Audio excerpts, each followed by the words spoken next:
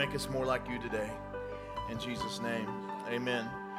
These of you that are up here worshiping, you can stay here. Don't ever let routine get in the way of your presence, your time with God.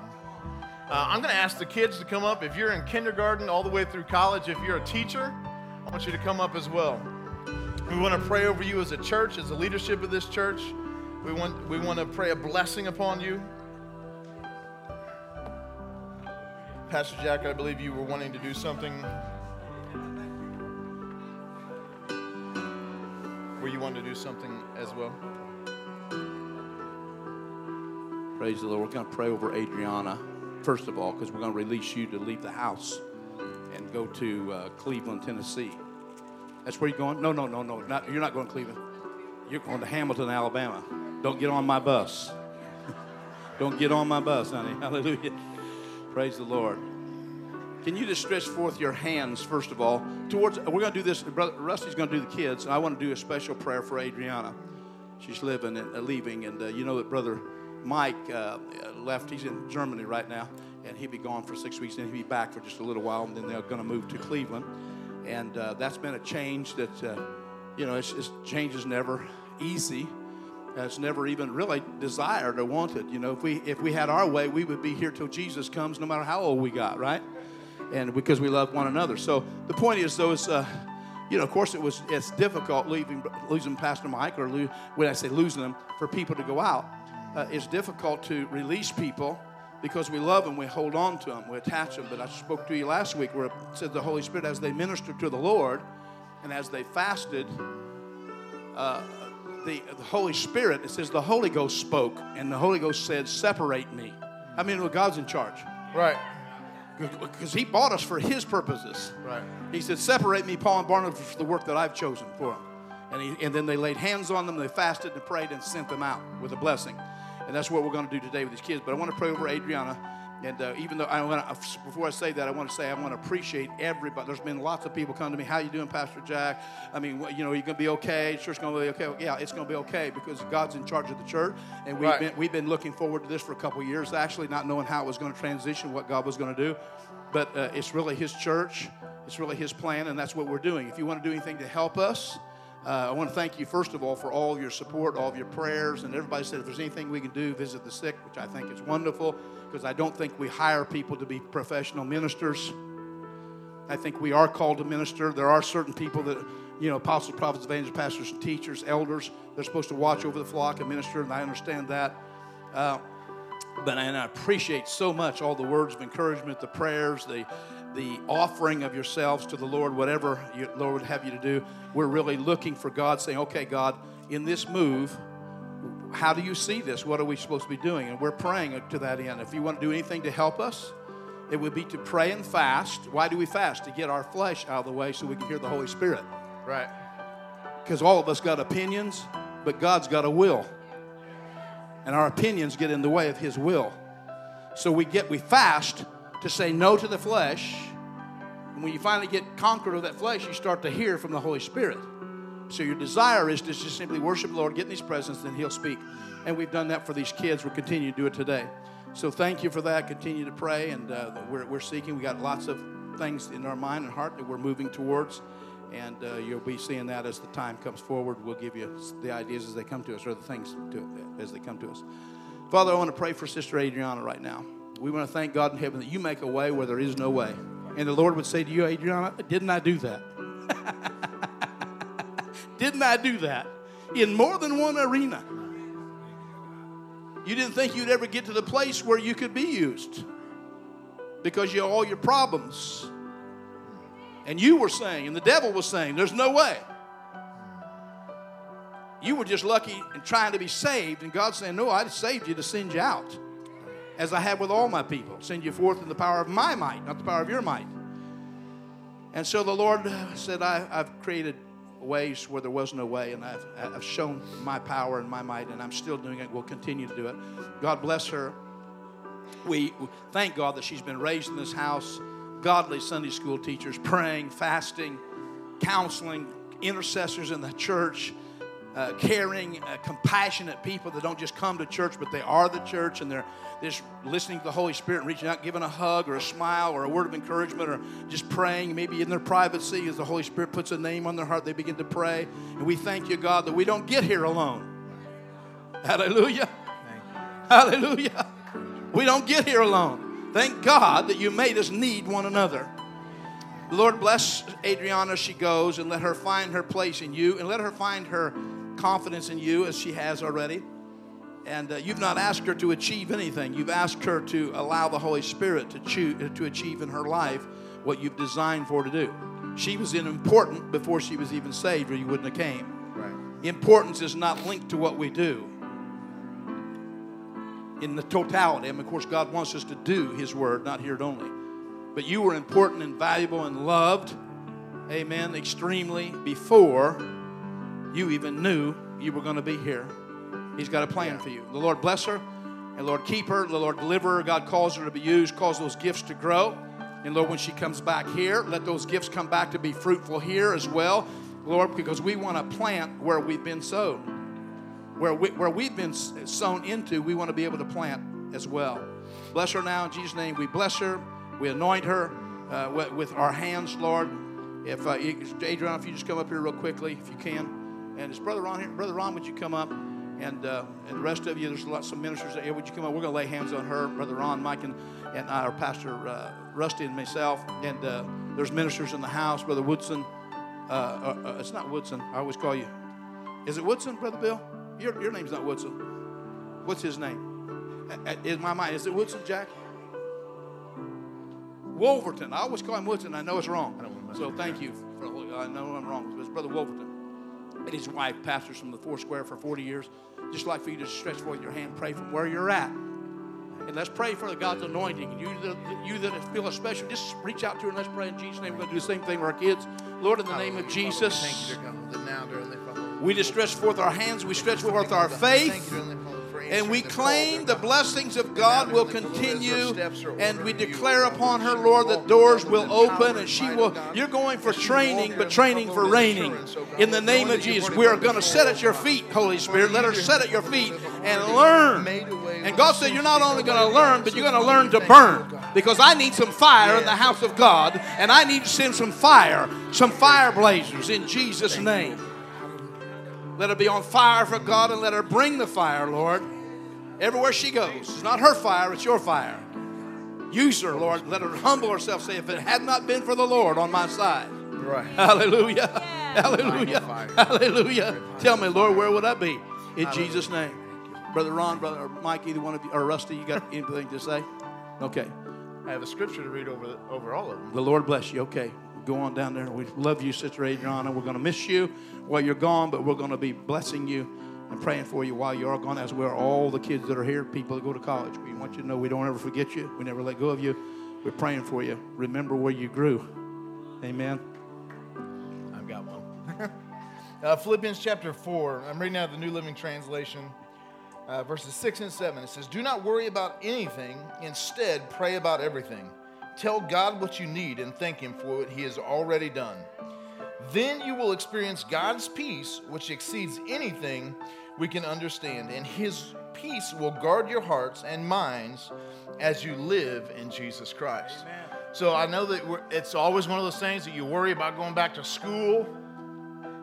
For a year, dang it.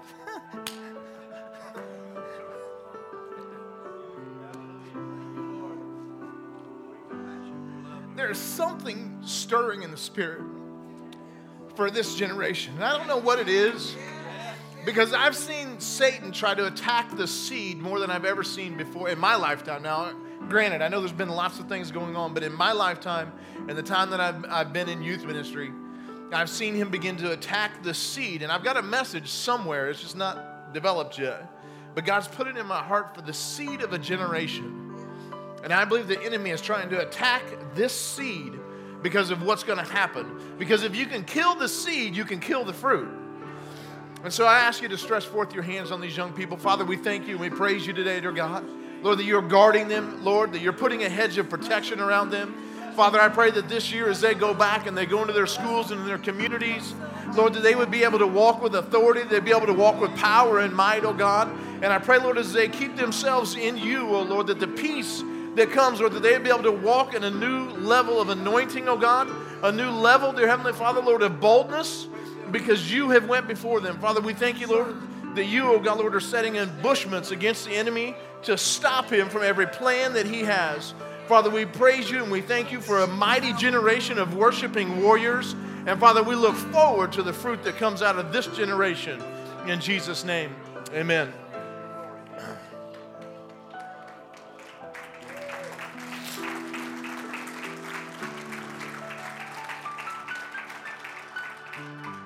Junior high, I believe you're going down with Tracy today. High school, you're stuck with me yet again. And all those that are in grade school, you guys can go ahead and be released. I'm just letting the Sunday school teachers know, remember it's me preaching today.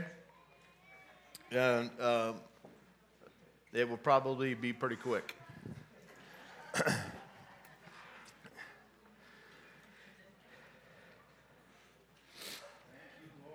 Now I've got raindrops on my notes and on my Bible.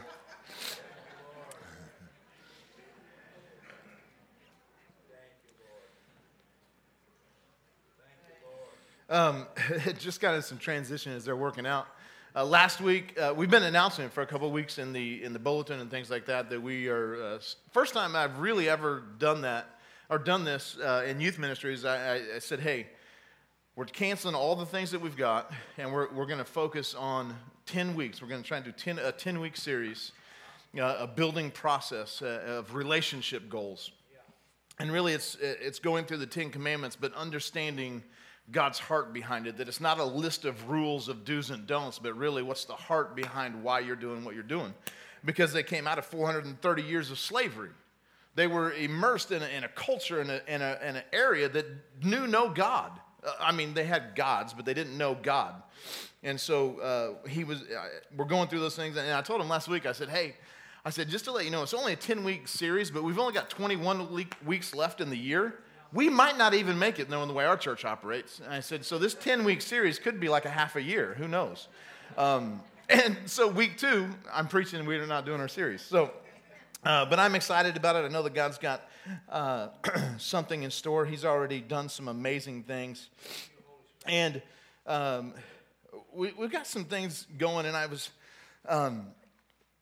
run into a lot of people. I'm in a lot of different circles, I guess, if you would call it, in the community, doing lots of different things, not just staying in one office or anything like that. I'm involved in a lot of different areas, so I run into a lot of different people. And I always hear guys, like saying, hey, what's up? Or I hear like, how you doing, man? They're like, oh, living the life, living the dream. Anybody heard those things, And I'm going to be real honest. I'm getting ready to show this clip, so Skip, if you can get that ready. You probably already got it ready. Every time someone says this, I saw this probably 12, 15 years ago, and it hit every time someone says what's up or how you living, this is what goes through my mind, and I apologize.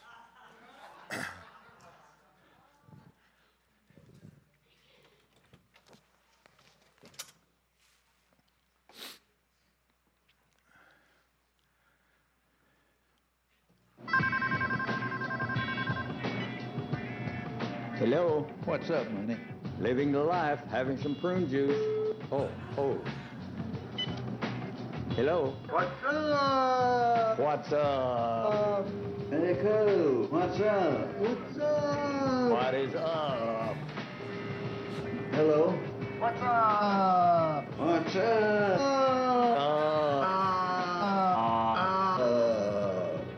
So what's up, G? Just living the life, having some prune juice. True. So it's one of those things. It ruined me ever since I got it in a youth pastor's package a long time ago, and it's like stuck in my head. And there's so many different times I've used this thing to teach off of and stuff. But I'm guessing that that's probably not what people are saying when I'm like, what's up, living the life? When they say living the life, that's probably not what they're talking about, right? And then I know there's all kinds of lives. There's the rock star life and the gangster life and thug life and all those different things. And most of the people that I run into, I don't know what that means. I'm just living the life. That says nothing to me because I have so many different descriptions or definitions of living the life. And, here, resurrection life, right? It should mean something different. Maybe an abundant life is what we should be talking about. And so I want to talk to you today about living the life. And hopefully I have just burned that in your mind as it has been burnt in mine. But I was going through those things and I was thinking through them, and I was realizing that, so many people come from different backgrounds, from different cultures, from different economic groups, and all those different things. And so, like I said earlier, that can mean something different to just about every single person that you talk to. And I realized that sometimes we just get in a routine, or we just get in a habit or whatever of just saying things. And I've talked about this before. Some people are saying, well, at least, I'm above ground today. Or, everyone's got different sayings. And I think it's because probably 90% of us are socially awkward and we don't know what to say anyway. So we just come up with a cliche saying so that maybe they'll leave us alone. Because if we really told them how we're doing, it would make them feel really awkward, right? Because when I go into Casey's some morning, the arthritis and stuff in my ankles is killing me that day. And they're like, how you doing today? I'm like, I can barely walk today. I don't, and if I just went into what I'm really feeling, and I'm like, I'm straight on the top of my my journal here. It's got over here, it says state of mind. Now, if I went through here and showed you some of my state of minds, you might be shocked. And if I let people at Casey's know my state of mind, they'd probably just sit there and be like, your iced tea's free today. Just please go, right? I don't know how to handle that. I don't know what to do. I've got a couple friends of mine, personal friends of mine that are young, that have just lost husbands and wives and children. And you realize the stress and the despair that people are going through, and in some situations almost hopeless. Like a friend of mine that I know, he's dealing with the loss of a spouse and trying to redevelop him. So he's not old; he's in his 40s, and he's trying to understand, who am I now that I don't have my spouse? And he's really struggling through some things, and I wonder, I could probably ask someone sometime that's in that situation, say, hey, how you doing today? What's their response? They don't even know how to respond. Maybe they just try to throw it off like living the life. Well, what's that mean? And I was really struggling with it because as I was going through studying for this, I wasn't studying for this message. This just kind of came out of some other studies that I was doing. And I got stuck on some things because I'm at the place in my life that I've been in church long enough. I'm going to try and do setup. I'm not a real good multitasker, so if I stop talking, that means I'm trying to do something else. But I'm at the stage in my life where I've been in church for a long time. And it seems like there's got to be more. I'm not a real good multitasker, so if I stop talking, that means I'm trying to do something else. How many of you are at that place where maybe you've been in something, whatever it means, whether it's a job, whether it's your family, whether it's a relationship, whether it's the church, that you've been in it for so long that you're kind of at that place where you almost feel like you're still trying to redefine it.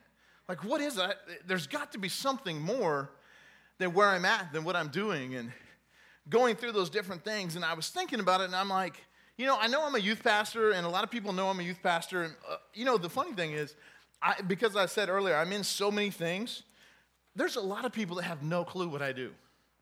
Some people see me pulling a mowing trailer, and they think I mow grass for a living. Some people see me at the gym, and they see me wearing a coach's shirt, and they think I'm a coach. They'll see me at JFL, and they think, oh, I'm in part of the school. And last year I taught at DCS as a Bible teacher, and they think, oh, well, he's a teacher. So depending on who you ask on what circle I am, depends on what I am. I have multiple personalities.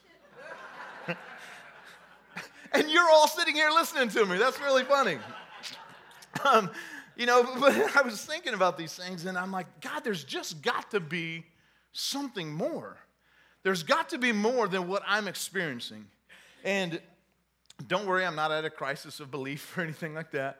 But I'm just at that place where I'm like, God, I know that you came, you know, John 10:10 says that he came to give us life, and life that much more abundant. Now, that doesn't mean more things.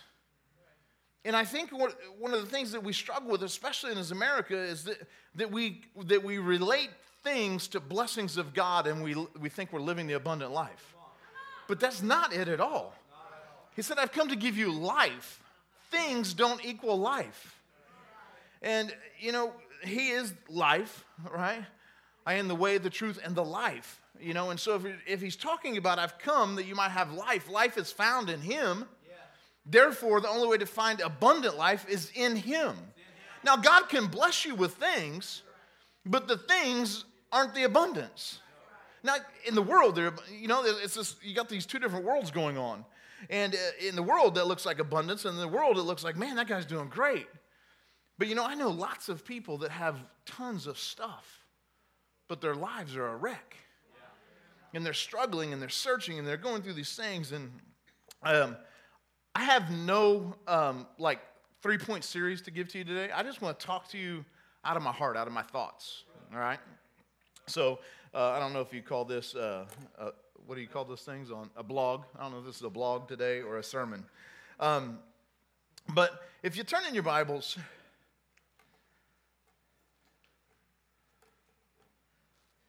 I got to get this pencil to stay in one place. There's a couple things I was thinking about, you know, that tie into I've come that you might have life and have life more abundant. Because in 1 John, I'm not telling you, I didn't tell you where to turn yet, did I? Go to Matthew chapter 7. I'll give you all of them. How's that? You can turn to whichever ones you want. Matthew chapter 7, Colossians chapter 3, and Exodus 33. Now, I started out with 17 scriptures, and I narrowed it down to that. So you got to understand that sometimes the hardest part of preaching a message is cutting it down to what do you need for right then. You know, because as you get into it, you start studying and God starts unloading some things. And, you know, in John 10:10, I already said this. It said that I've come that you might have life more abundant. In 1 John chapter 2, he says, love not the world or the things in the world, or the love of the Father is not in you.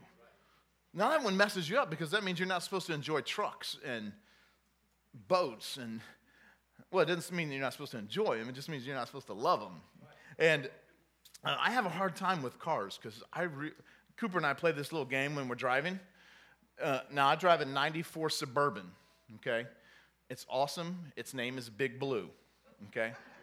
1, because it's big. 2, because it's blue. We get real creative with our names. And so we drive Big Blue, and it's a great truck. I love it. And so we're driving, and me and Cooper will play this game. He's like, Dad, let's play the trade-up game. And I'm like, okay. And it was like, I didn't know what the trade-up game was the first time he told me. So he tells me what the trade-up game is. The trade-up game is anytime you're on a road and you see another car coming at you or going in the same direction, if you like it better than the car that you're in, you can trade up for it. 11-year-old mind, okay? 48-year-old mind, I have fun with that game, right? Because the other day, we were up in Chicago area, and in my mind, I was driving that white Lamborghini that drove by, right? And I was like, this is fun, right? But he keeps trading up, and he does all these different things, and he goes through these things, and you know, the point is if I'm not careful, I can begin to covet those things. And I got to the place the other day where I was on the internet, and this little pop-up came up, and it said, design your own Suburban. Now, I like Suburbans. I like big vehicles. And I was like, cool, I'll design my own Suburban. $79,980 later, reality hit. $894 payment a month. After $7,411 down, I could lease it for 4 years and still never own it. I was like, okay, I'll keep driving Big Blue. I like Big Blue. Big Blue doesn't cost me anything but about $100 a week in gas.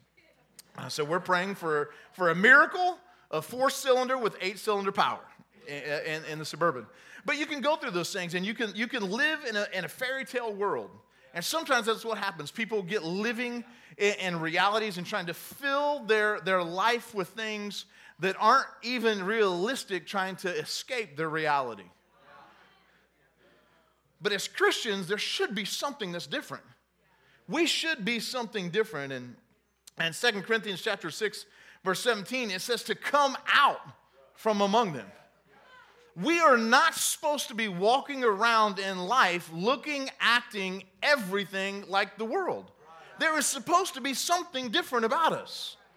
Now, I know there's lots of people now taking creative license with their hair and tattoos and earrings and all that stuff. And I'm not preaching about any of that stuff. You can walk by some people and they look different, right? Because of things that they've done to themselves, And, you can see them expressing themselves, and they're crying out, look at me, I'm different. I'm trying not to fit into the world. But why is it as Christians we stop trying to live out loud? I try to be a nice person. A lot of people probably that you'll run into in this community that know me, I hope anyway, would probably say that I'm a nice guy. But you know what? Christ didn't die for me to be a nice guy. Now, the love of Christ helps me be a nice guy because before Christ, I wasn't a nice guy, right? You can look at some of my background and realize that. There's evidence that I was not a nice guy before that. And one of the things that helped me, did I give you Matthew chapter 7? Yeah. Okay, we'll go ahead and read that one. Matthew chapter 7. When I was trying to turn, when I thought I was turning my life around, right? Even though God was the one doing it, I was trying to make decisions and do things. And this is one of the things that helped me. It was Matthew chapter 7. My parents gave me a gold coin. And on it had this scripture, Matthew chapter 7, verses 13 and 14. And I didn't turn to it in mind because I've got my spot picked. But it's the wide gate and the narrow gate. Can you turn that to NLT? Please.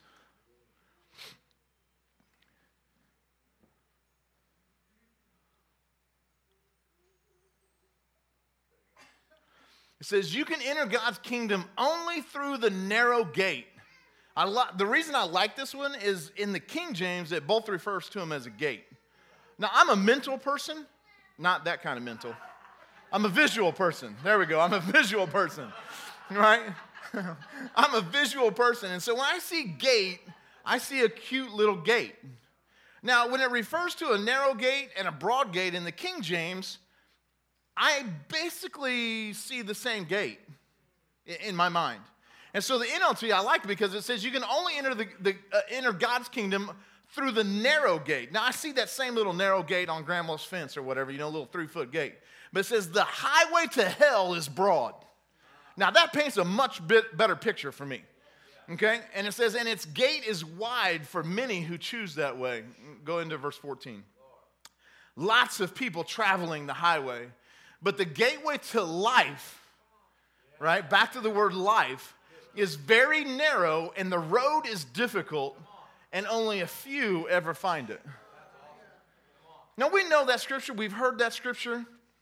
And I don't know what God's definition of few is, but when I think about the multitudes of people that he's created and given life to, even if there's half the world that makes it to heaven, to him that's a few because he created so many more. Do you understand what I'm saying? So I think sometimes if we look at that wrong, we'll look and say, well, there's only a few people that make it anyway, so I'm not going to try. My daughter was trying out for a softball team in Springfield, and there was over 40 girls that tried out for the team, and there was only 2 spots available. Now, the week before, they have softball lingo here, 10U, 12U, 14U, okay? They had 300 girls trying out for 36 positions.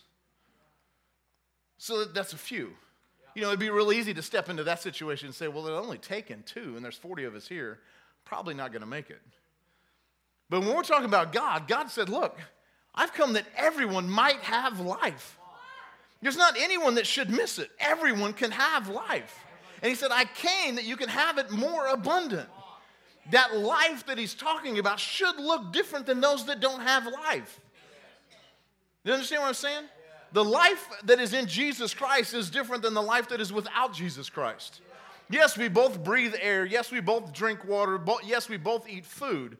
But there's something that happens in the life with Jesus that doesn't happen in the life of those that don't know Jesus. And there should be something different. It should be evident.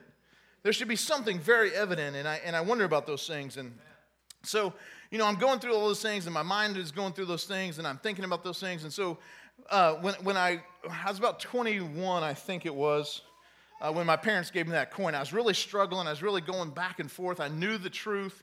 I knew what I was supposed to do, but I loved the world, and I was going back and forth, and I was trying to make the decision, am I going to sell out for Christ, or am I going to just give up everything that I've seen God do in my life and just go with all the wishes of my flesh? And my parents gave me this coin, and they asked me to carry that coin everywhere that I went. And anytime that I was being tempted or anything like that, to just grab hold of that coin and be reminded that there's a wide gate and a narrow gate, but you got to choose which one you walk through.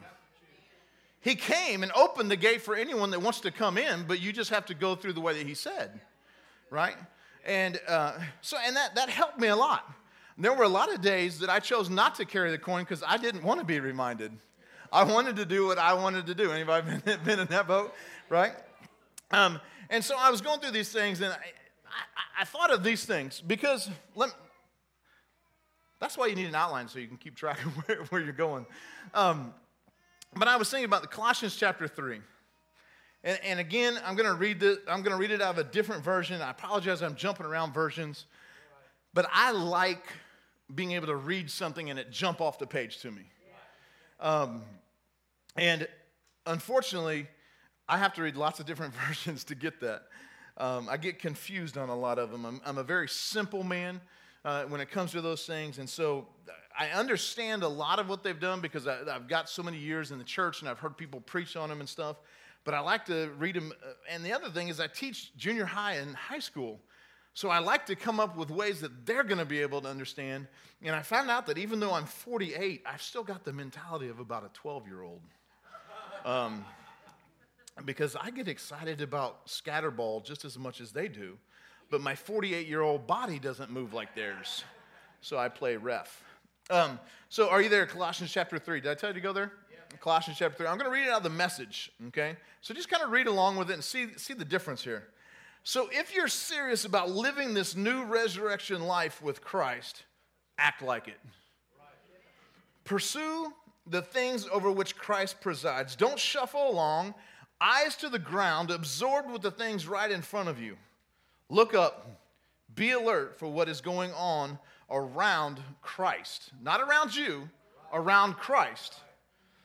That's where the action is. See things from a different perspective. I love that because there's so much in that one scripture. Because, see, a lot of us get in routines. Dorothy Guffey, many of you know her. She used to tell me this a long time ago when I was trying to find a house. She took me to a bunch of different houses to look at. And she said, you know what you need to do? She said, we get in such a hurry that we figure out what the fastest way around town is and stuff, and we just stay on that fastest route. But she said, you never see what else is happening in town. And she said, pick a different way home all the time so you can see what's happening around the city. And so I do that all the time now. I drive all kinds of different places. My kids all the time tell me, Dad, that's not how you get there. And I'm like, trust me, we'll get there one way or another. Sometimes I just pick roads I don't know just to see where they go. Now, I know that's weird to some people, but how do you ever know what's out there if you never see it? And it really came alive to me when my grandma was in the nursing home over here. She got in the place, and she just lived up on Garfield, so most of the time, the only place she went was DMH and Walmart. So she basically just saw 51 north and south to Garfield Street. And I remember I took her, I can't remember where we were going or what we were doing, but I took her, and we were on the south side of town, the southwest side of town, and there was, I don't remember what it was, a gas station or a Dollar General, because they're like on every corner, and whatever, these things are popping up. She goes, oh my gosh, I didn't know that was going, because she had never even been on that side of town for years, completely missing out on it. I wonder this question all the time. how many treasures does God have out there for me, but because I won't get off my path, I can't find them? I get stuck in my way, and I won't listen to that little prompting. And I'm like, no, I'm in a hurry. No, I'm doing this. And so those are just things that rattle around in my brain. And in that verse, it says to pursue, basically, to look up, to focus. Change your perspective. What are you focusing on? Are you focusing on your perspective? Are you focusing on your circumstances, the things that you're involved with right now? Are you seeing them from the new life that you're supposed to be living in the resurrection life? We're called resurrection life. Are we walking in resurrection, or are we just walking in life? There needs to be something different. Now, I don't think it's just a cool name that Pastor Jack came up with. I think that was a vision for the house. And I truly believe this. I don't know if it's prophetic or if it's in my spirit or whatever, but I truly believe that God has called this house to be different than any other church in Decatur. We're not called, I think it's funny that most of the time people ask us when our service times are. And it's like 9:30. There's no end time. Now, most people say, well, it's 9:30 to 11:30, right? Depending on which pastor's up here, all right? But a lot of times it even depends on what happens in the service. I mean, there's some people that'll leave at 11 o'clock, and there's some people that'll leave at 12 or 12:30 because of what God's doing at the altars or in the chairs and the conversations that we're having. This house is called to be different. I don't know how many prophecies I've heard in the 30-some years that I've been in this church. Well, 40 now. Oh, Lord, I'm getting old. That this house is set on a hill, and it's meant to be a light, and it's supposed to be a beacon to the city. And that requires us doing our part, being light and life outside of the four walls of this church. And I want to end my scripture here, or in my, not my message, but in my scripture verses in Exodus. And I've got a couple things here. And we're going to do things different. I thought it was great that Pastor Jack started off the service and said we're going to do things different, because that's really kind of the way the service is. It's different. But I'm gonna play a video that's a song, actually, and it's got all the lyrics to it, because some people are like, well, I didn't know what they were saying. Well, hopefully you can read and hear at the same time, and that's going to be playing. And it's not the altar call. I just want you to reflect on it when it comes. Okay, I just want you to be thinking about it, listening to it, reading it. What's it saying to you? Then I'm gonna make kind of an altar call, and then we'll play it again, and we can respond to the altar call that way, and then the worship team will come up. So we're not going to have live worship for the altar call or for the response time. We're going to do things a little bit different. Did I tell you where to go? Exodus 33? All right, squirrel. Squirrel 3.0. I can preach a squirrel message every week of my life. Exodus chapter 33. Now, you got to understand, most of you already know this if you've been in here. This isn't a new scripture to anybody, probably, if you've been in church very long. This is Moses. This is after they've come out of captivity. This is, 1.5 million people came out of captivity. They've been stuck in bondage and slavery to Egypt for 430 years. They haven't really seen God do any miraculous signs or wonders with them. And Moses brings them out. This is after the burning bush. This is after the plagues. And this is when when Moses is trying to hear God and get direction. And it said that he would go up to the top of the mountain. And when he would go up to the top of the mountain and get into the tent of meeting, it said that there would be a cloud that would come down on top of the mountain, and that was the presence of God coming down.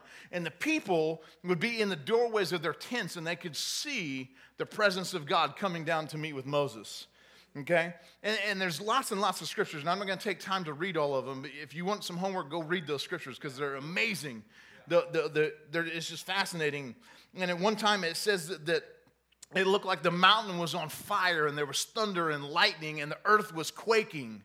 And it said the people were afraid because of the power and the presence of God that was on that place. But Moses would go into that place. And in one scripture, it says that Moses, when he went into the tent of meeting, it said that he would talk with God like man talks face to face with a friend. Now, why did Moses, a man who had murdered another man, a man who didn't grow up in the heritage of the church, why was he able to see the things of God that we just talk about thousands of years later? I truly believe it's because he got in the presence of God. See, because all the other Israelites, Moses tried to invite them up to the mountain, if you read through there. And they said, no.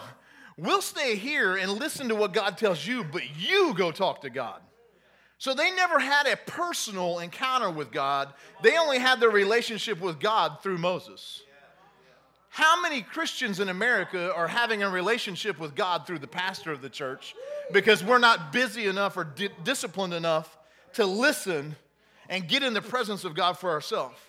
Why is it that Christian counselors are overwhelmed trying to give godly counsel that's in the book that we can all read? We've got to get disciplined, guys. Now, I brought this out for fun because this is my CrossFit bag. Okay? Now, I know I don't look like a CrossFit athlete, but I've been doing CrossFit for 7 years. Yeah, this is what you look like after 7 years of CrossFit. If you don't know what CrossFit is, go research it because they just had the CrossFit Games. The fittest athletes in the world. They hold a competition in February. It's worldwide. Over 100, if I remember right, I think it was over 100,000 people tried out for the CrossFit Games online. And they bring it down to basically where the top 30 or 40 people in the world compete together. And they do all kinds of crazy stuff, lift crazy weights and run miles and swim and all kinds of crazy stuff. And they're doing all these things, and they look like superhuman people. Like, they look like people that should be drawings instead of real life, living, breathing people. Like, some of them have muscles I didn't even know existed. You know, and I love the human body. I studied anatomy and stuff, and they've got all these different things, and they're doing stuff. I have a coach at my gym. His name is Casey, who he is what they call I forgot the name of it. Doesn't matter. He only has part of his left arm. Adaptive. He's an adaptive athlete. I've watched Casey do stuff that I can't do with all 4 limbs, and he's only got 3. And he's figured out how to do stuff, and he can pull himself up with one arm, and he can do all kinds of crazy stuff. And I'm like, that should not be possible. But he figured out a way to do it because he's not held into a box. And so I've got all these different things. Where's the rest of my fun stuff? Now, you got to have cool CrossFit shoes. I mean, if you're going to do CrossFit, you got to have the right shoes. And if you're going to do CrossFit, you got to have a CrossFit shirt. It says CrossFit. And just so I can separate myself from everybody else, it says coach. Now, I tell people all the time, just because I'm your coach doesn't mean I can do anything I'm telling you to do. It just means I can tell you what to do. And so, you know, one of the major things in CrossFit is you have to be able to jump a rope because that's cool, right? For a 48-year-old man that weighs well over 200 pounds, jumping this tiny little rope is one of the most frustrating things I ever do in CrossFit. I can squat almost 500 pounds. I can deadlift over 500 pounds, but I can't jump a 1/4-inch rope. Like, what is that? You have to have no physical gifting whatsoever to go, right? Most of you didn't even know I just moved. Right? So, you know what I did is I got into CrossFit because, for those that might not know, I had a heart attack in 2008. And I thought I was healthy because I could do a couple push-ups and a couple sit-ups. And I thought, well, hey, that's not bad. I'm getting ready to be 40. I can still do those things, right? And I was still standing up. I was still breathing. I'm like, I'm doing good. I'm living life. Whoops. Life just about left me, right? I better do something to save this life. So I had to do something different. And they put me on the American Heart Association diet, and I'm not against the American Heart Association diet at all. I'm just saying that did not work for me. I gained 16 pounds in the first, I think it was 6 weeks after my heart attack. And they're like, what are you doing? And I'm like, following the diet you gave me. I'm not drinking milk. I'm not eating bacon. I'm eating fake eggs. I cut out my Fruit Loops. I was mad. I'm eating soy peanut butter. Right? That's not even butter, you know. I started drinking almond milk. How do you get milk out of an almond? Like, don't even make sense. And my cholesterol got worse, and my blood pressure got worse, and they're like, you're doing something wrong. I'm like, I don't know. And so my sister, because she's sadistic, my sister-in-law, I don't have a sister, my sister-in-law, Sarah, said, hey, I know you almost died 9 months ago. Go try CrossFit. Because that's the logical thing to do. When you've had a heart attack, go physically exercise so hard that you can't breathe, and you lay on the floor and see if you survive. So she did, and I watched these people walking in like Casey, and the first several weeks that I was in class, I think her name was Ann. She was in her 60s, white hair, and older than me. Literally beat me every single workout we went to unless it required me lifting weights. She would outrun me. She could jump a rope. And I'm like, how is that possible? So I thought, that's because I don't have the right stuff. Right? I got to have the stuff that makes me do it better, because these all have supernatural powers, right? And these are shin guards, because you jump on these boxes, and if you miss a box, you lose skin. And so and then I'll get shin guards. And then they said, here's a 15-foot rope. See if you can get up that rope.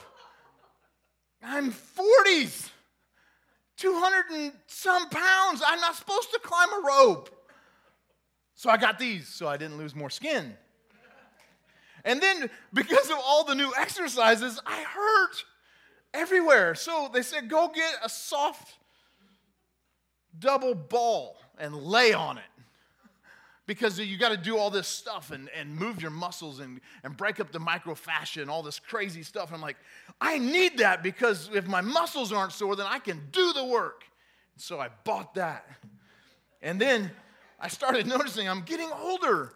I've got arthritis and stuff. And so I thought, well, I'll get these giant wristbands, because they'll make me lift more weight.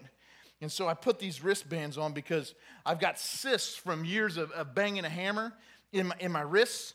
And so if I can make this thing tight enough and like make my veins pop out so it looks like I'm really in shape, right? Because everybody knows that people that have big veins, they're healthy, right? Is that just me? And so you put these things on so it doesn't hurt your wrist when it goes back. And so you put those on. And so you can lift weight overhead. You can do this crazy exercise called overhead squats, and another one called an Olympic snatch, where you're trying to take hundreds of pounds and catch it overhead. What? Why am I doing this stuff? Because I'm nuts, for one thing. And then I thought, well, I don't hang on a bar very well because I'm in my 40s and I'm over 200 pounds. So I'll get these really cool things that you put on your hands, and you put them on, and then you strap them on, and it helps you hold on to the bar, and you don't get blisters and stuff on your hand.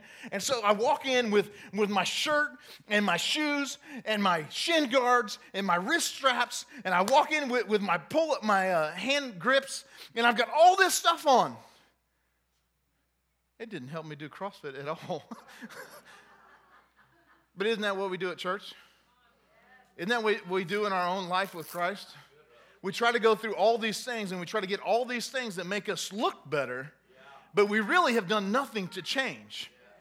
Because you know what I found out makes me better at CrossFit? Actually getting in the gym and doing CrossFit.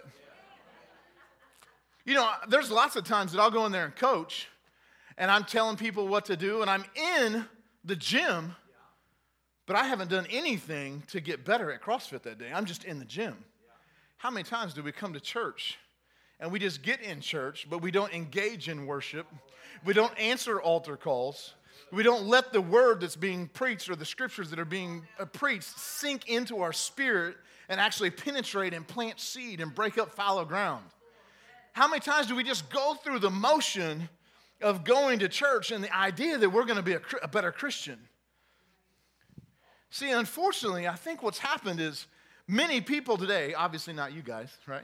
Many people today, much of the church world today is just happy looking like a Christian, but not actually having anything, not having any power, not having anything that works. And so in Exodus 33, because I told you to go there like 37 minutes ago, I'm going to read it. Exodus chapter 33, you guys thought I forgot about it.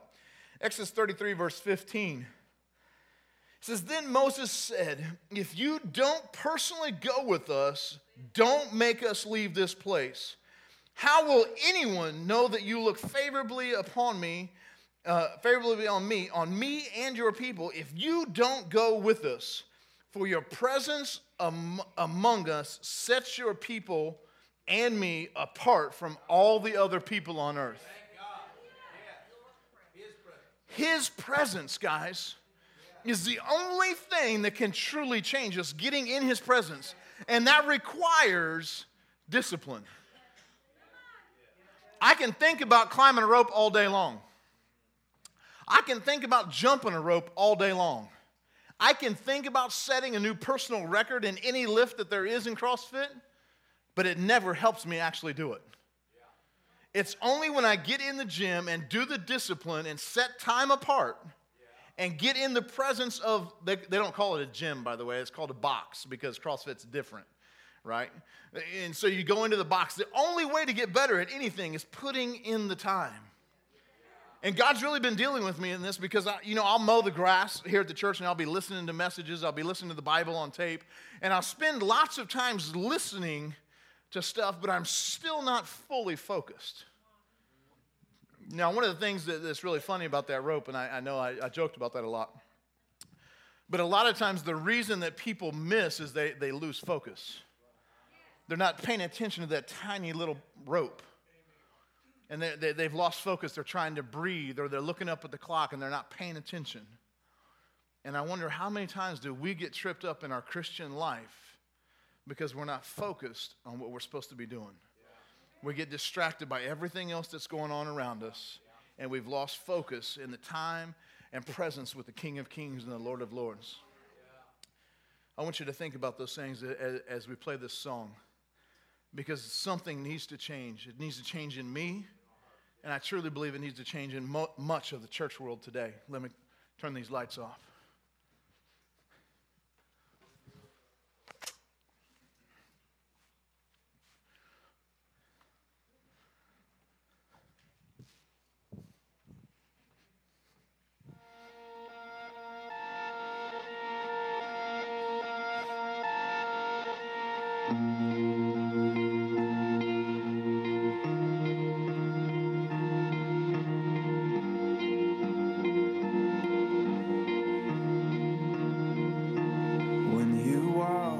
To the room, everything changes. Darkness starts to tremble at the light that you bring. And when you walk into the room, every heart starts burning, and nothing matters more than just to sit here at your feet and worship you.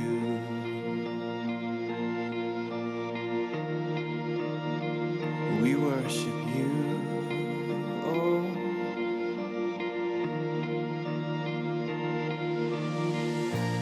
We love you, we'll never stop. Can't live without you, Jesus. We love you, and we can't get enough. This is for you, Jesus.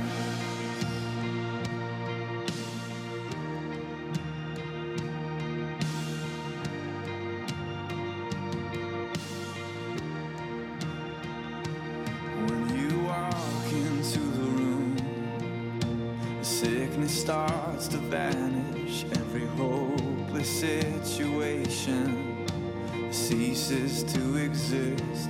And when you walk into the room, the dead begin to rise, 'cause there's resurrection life in all you do. We love you, we'll never stop. Can't live without you, Jesus.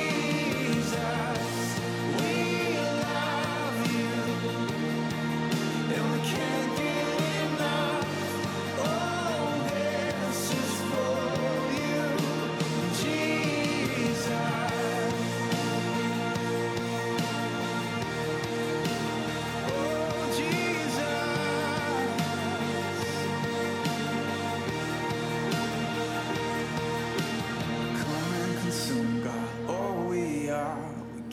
permission. Our hearts are yours. We want you.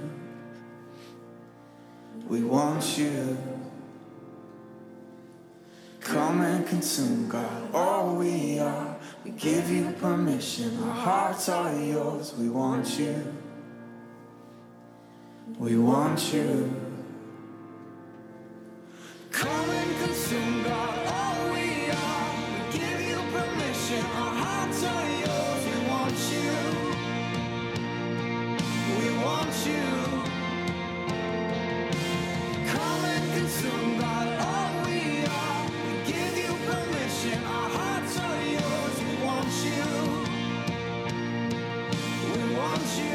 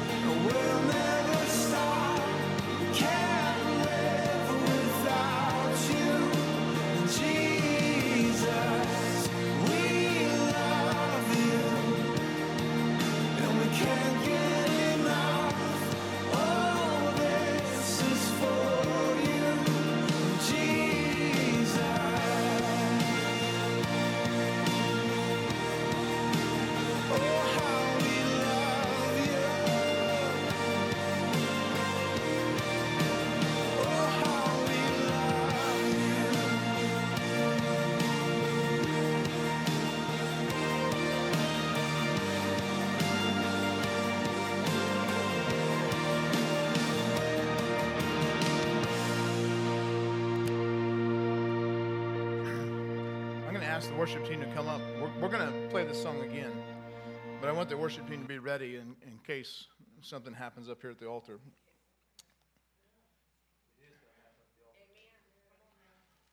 Here's what I love about this. It was fantastic that Moses heard from the burning bush. It was fantastic that God moved and he was able to lead 1.5 million people out of Egypt.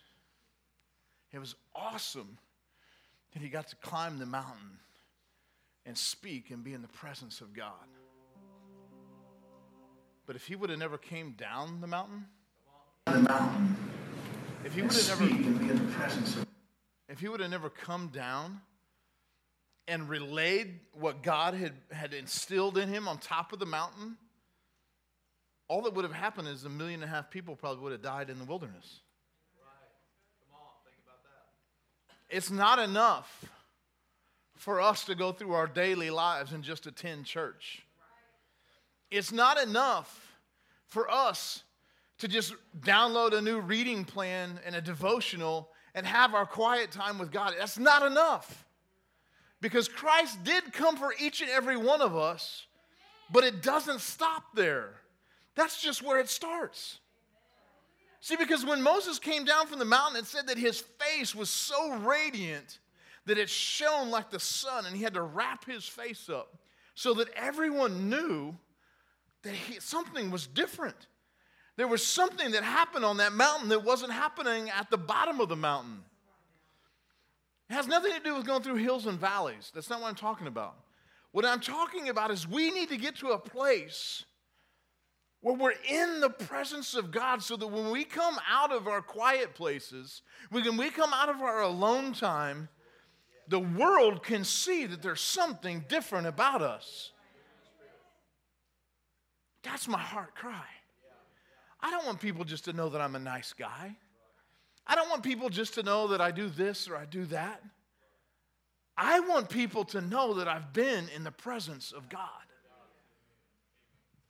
So that when we walk into the room, darkness trembles.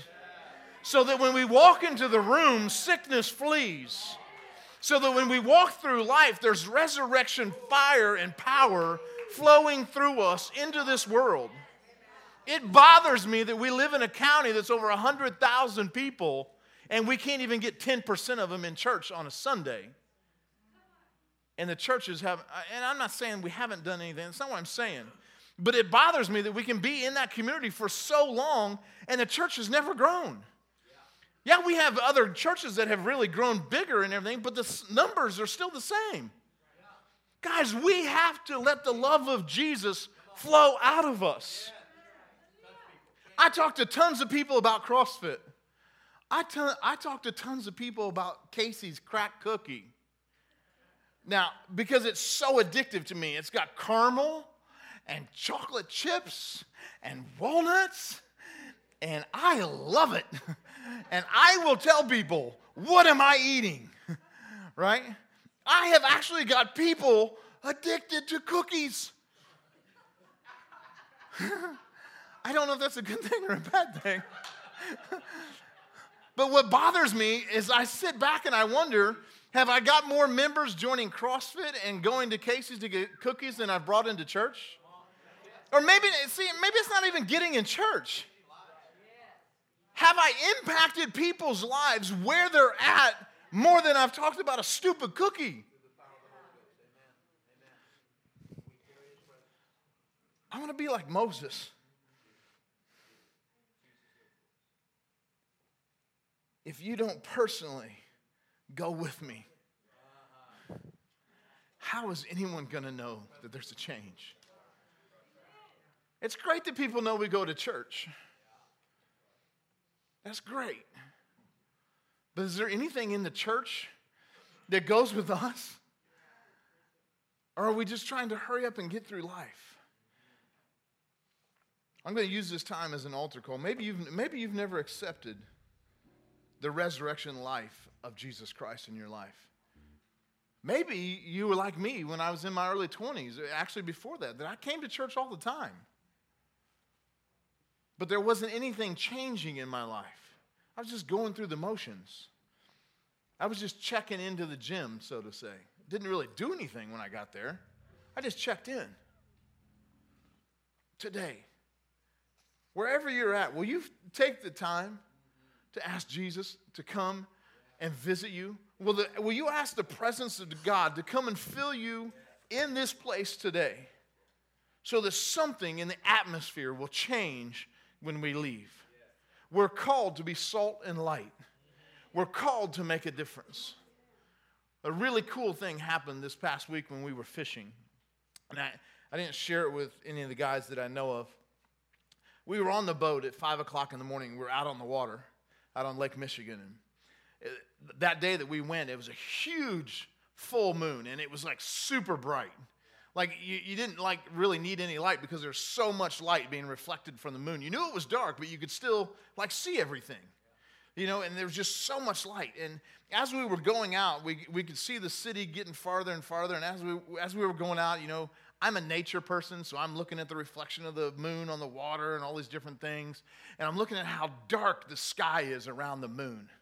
And the moon is just bright, it's full, it's huge, and I'm just amazed by it. And so I'm just kind of looking out, looking to see what's happening. And literally, I'm looking at the moon over here. And literally, as I start coming across, all of a sudden I notice that there's a place where the darkness stops, and then it begins to turn light blue. And there was no sun there, but as I turned a little bit farther to the east, all of a sudden now it was red and orange and yellow. So literally at one point when I'm looking, I can see the moon out of my peripheral and the sun out of my other peripheral. But the darkness literally stopped about halfway, and it began to turn to light. No matter how dark your world is, when the presence of God comes in, the light of Jesus comes in, darkness has to flee. It cannot exist where Christ is at. So Skip, if you'll start that next song. Father, we just pray that right now, as every one of us take inventory, Lord, as we just look into our own lives and say, Lord, are we just going through the motions? Or Father, are we truly getting in your presence? God, I pray that now, as we play this song, Lord, that we would respond to you and that you would begin to move mightily and that you would do something supernatural in our lives. Father, I pray that every day of our life, God, that we would get in a place with you, God, that we would make time and that we would separate ourselves out so that when we leave that place, the world will be changed because of you in us. In Jesus' name, amen.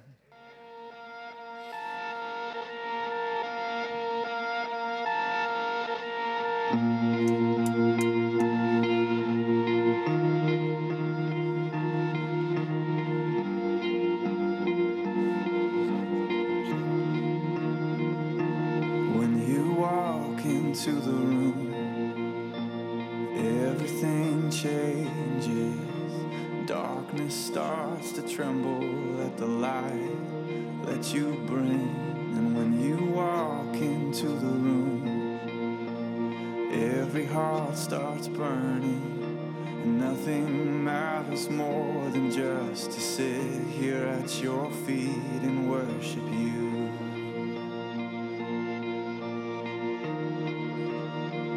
We worship you. Oh.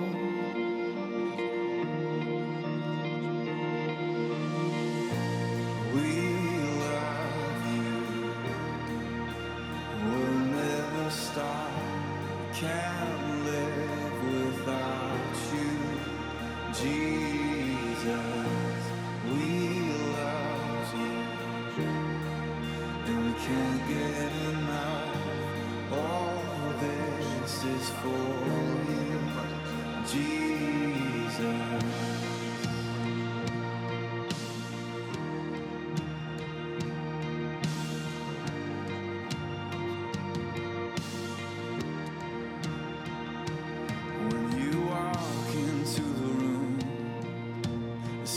Starts to vanish, every hopeless situation ceases to exist.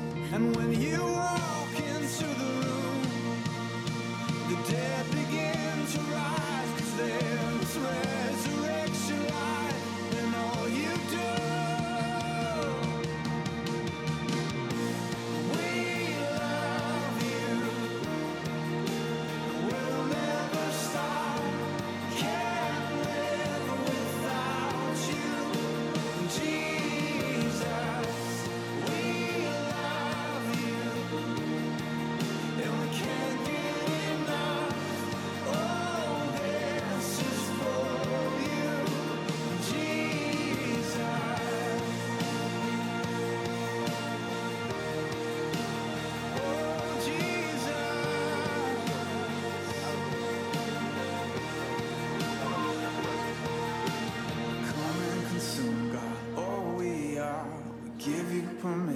Our hearts are yours, we want you. We want you. Come and consume, God, all we are. We give you permission. Our hearts are yours, we want you. We want you. Come and consume, God, all we are. We give you permission. Our hearts are yours, we want you. We want you.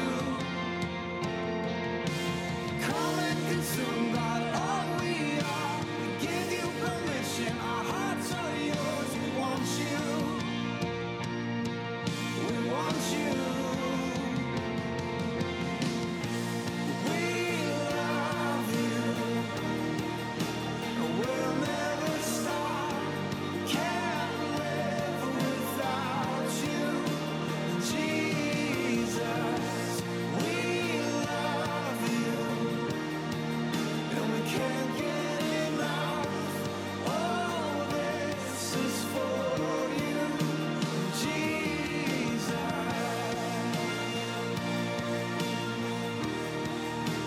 Oh, how we love you.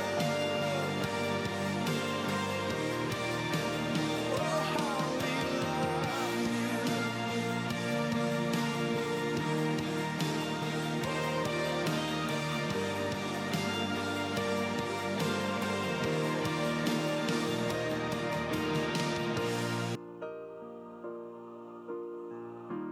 We just thank you and we praise you.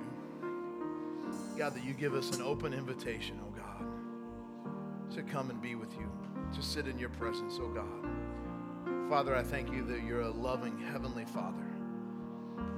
And God, I pray that as we end this service, technically, Lord, that you would continue, dear God, Lord, to touch our hearts and you continue to move upon us, oh God. I pray, dear Heavenly Father, that as we leave this place today, that we would be beacons of light and beacons of power, of your power, oh God, impacting and changing our world for Christ. Lord, we love you and we praise you. In Jesus' name, amen.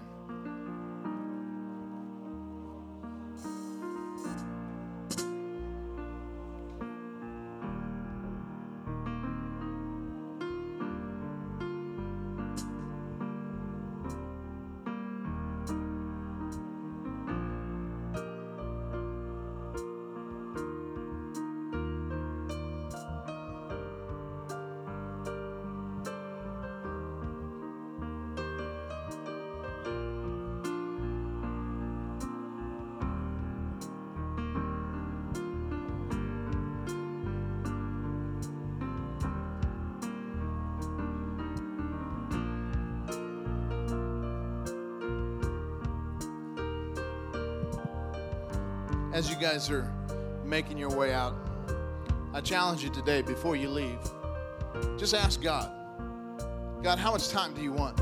What time do you want? Pick out a time where you can carve out where it's just you and God with no distractions, no other things on your mind, a time when you can focus upon Him and hear His heart. Moses would never have been able to lead the people if he didn't stop and listen to what God had to say.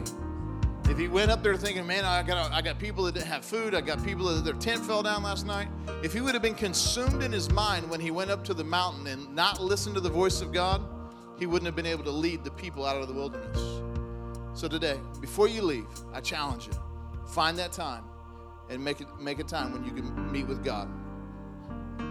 Also, I'd like to ask for a couple of volunteers, some guys probably, ladies can do it too, but Randy and Shelley have just a tarp that needs to be put up on the back of a kennel that they have in the back, and there's a great big one up there, just has to take it down. It probably won't take 30 minutes to do the whole thing.